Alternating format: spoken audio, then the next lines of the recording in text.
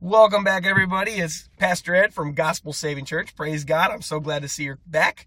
Got another awesome God is Real video testimonial for you today. God does all these awesome things in my life, and he said sometime back, about a month or two back, he said, my son Ed, I want you to start recording these things that I do for you because they're like God things, they're awesome things, they're supernatural things, and I don't want you to just tell a couple people and, a few people, maybe your family. I want you to record these things so that the whole world knows that I do these things for you. Because I still move, I still live like I did in the Bible days when the Bible was being written. So here you go, another God is Real video testimonial, because God wants to reveal himself to you today, whoever you may be. So I'm writing a book right now, and the book is going to be about the discussion of a very controversial topic in our world today. It's called once saved, always saved, or eternal security. It's a doctrine. It's a teaching of Christianity. And I believe that once someone gets born again and gets saved, that doesn't necessarily mean that they will inherit eternal life forever, no matter what they do after they turn to the Lord Jesus Christ. I believe that if they don't endure in Christ Jesus, that not that they were never saved, but the fact that they were saved, but they walked away, just like a husband divorces his wife. We have a lot of divorce going on in our world today. Anyway, so I'm writing this book, and here's the God part. Here's the awesome God part. I was talking to another brother that's in the church the other day, and he says, Pastor Ed, I've had a vision of the title of the book, because the book is going to be about refuting eternal security, or once saved, always saved. I said, well, all right, go ahead, let me hear it. I got to hear this, this thing. I said, let's see if God's going to do it again. And so he said, here's the vision. Here's the title. I don't know if you have a title yet. I said, no. And I said, I haven't quite settled on one yet. I haven't even really thought about it.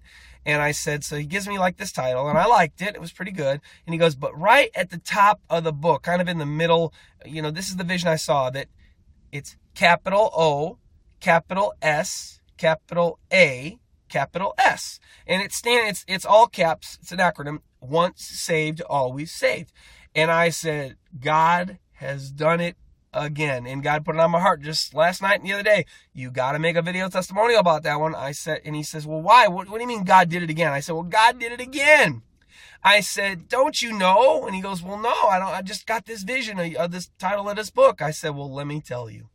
And a long story short, I read him a couple paragraphs, and in the very beginning of the first chapter, I said, here's what I'm going to do. I'm going to refute this doctrine of Christianity that I don't believe in, and it's called once saved, always saved, or eternal security, but I'm going to just shorten it for the rest of the book, and I'm going to put in the book, the rest of the book, every time I reference this doctrine, it's going to be capital O, capital S, capital A, capital S. Every single time I reference it. And just in the first chapter alone, I probably referenced that OSAS probably like 30 to 40 to 50 times already, and I'm not even done right in the first chapter yet.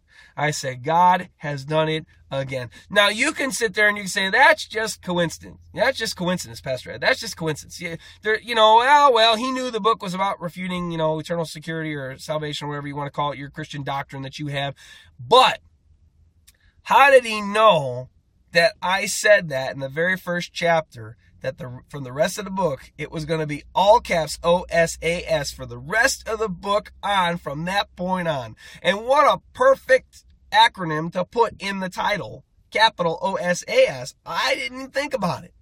That is a God is Real video testimonial. Me and this other brother are together in the Lord. We're united in the Lord. We're unified in Christ Jesus. And the Bible says that when Christians are unified, signs and wonders and miracles will happen amongst them. And so here you go. You can refute it, but time and time again, these supernatural things happen to me, and you can't just call them coincidences. You just can't keep calling them coincidences. If you're struggling in your faith, if you seek the Lord Jesus Christ with all your heart, and you really want to confirm the path that you're on, or what God's doing in your life, or where you are, or whatever. Lord, am I where you want me to be, or you want me to be somewhere else? If you seek him with all your heart, if you're a Christian, he'll reveal himself to you. He'll tell you. He'll show you. Jesus said, seek and you shall find, ask and you shall receive, knock and the door will be open to you.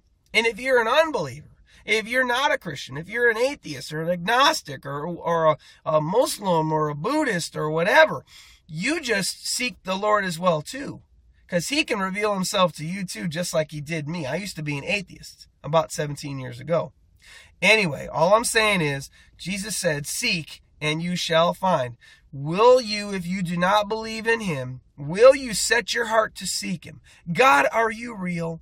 Jesus Christ, are you that God that guy in that video said? He seems to think you're real, and he says he has all these awesome things that you do for him. Will you do something for me and show me you're real? God, I want to know you. I want to know if you're real. Anyway, God bless you. Jesus loves you. Seek him.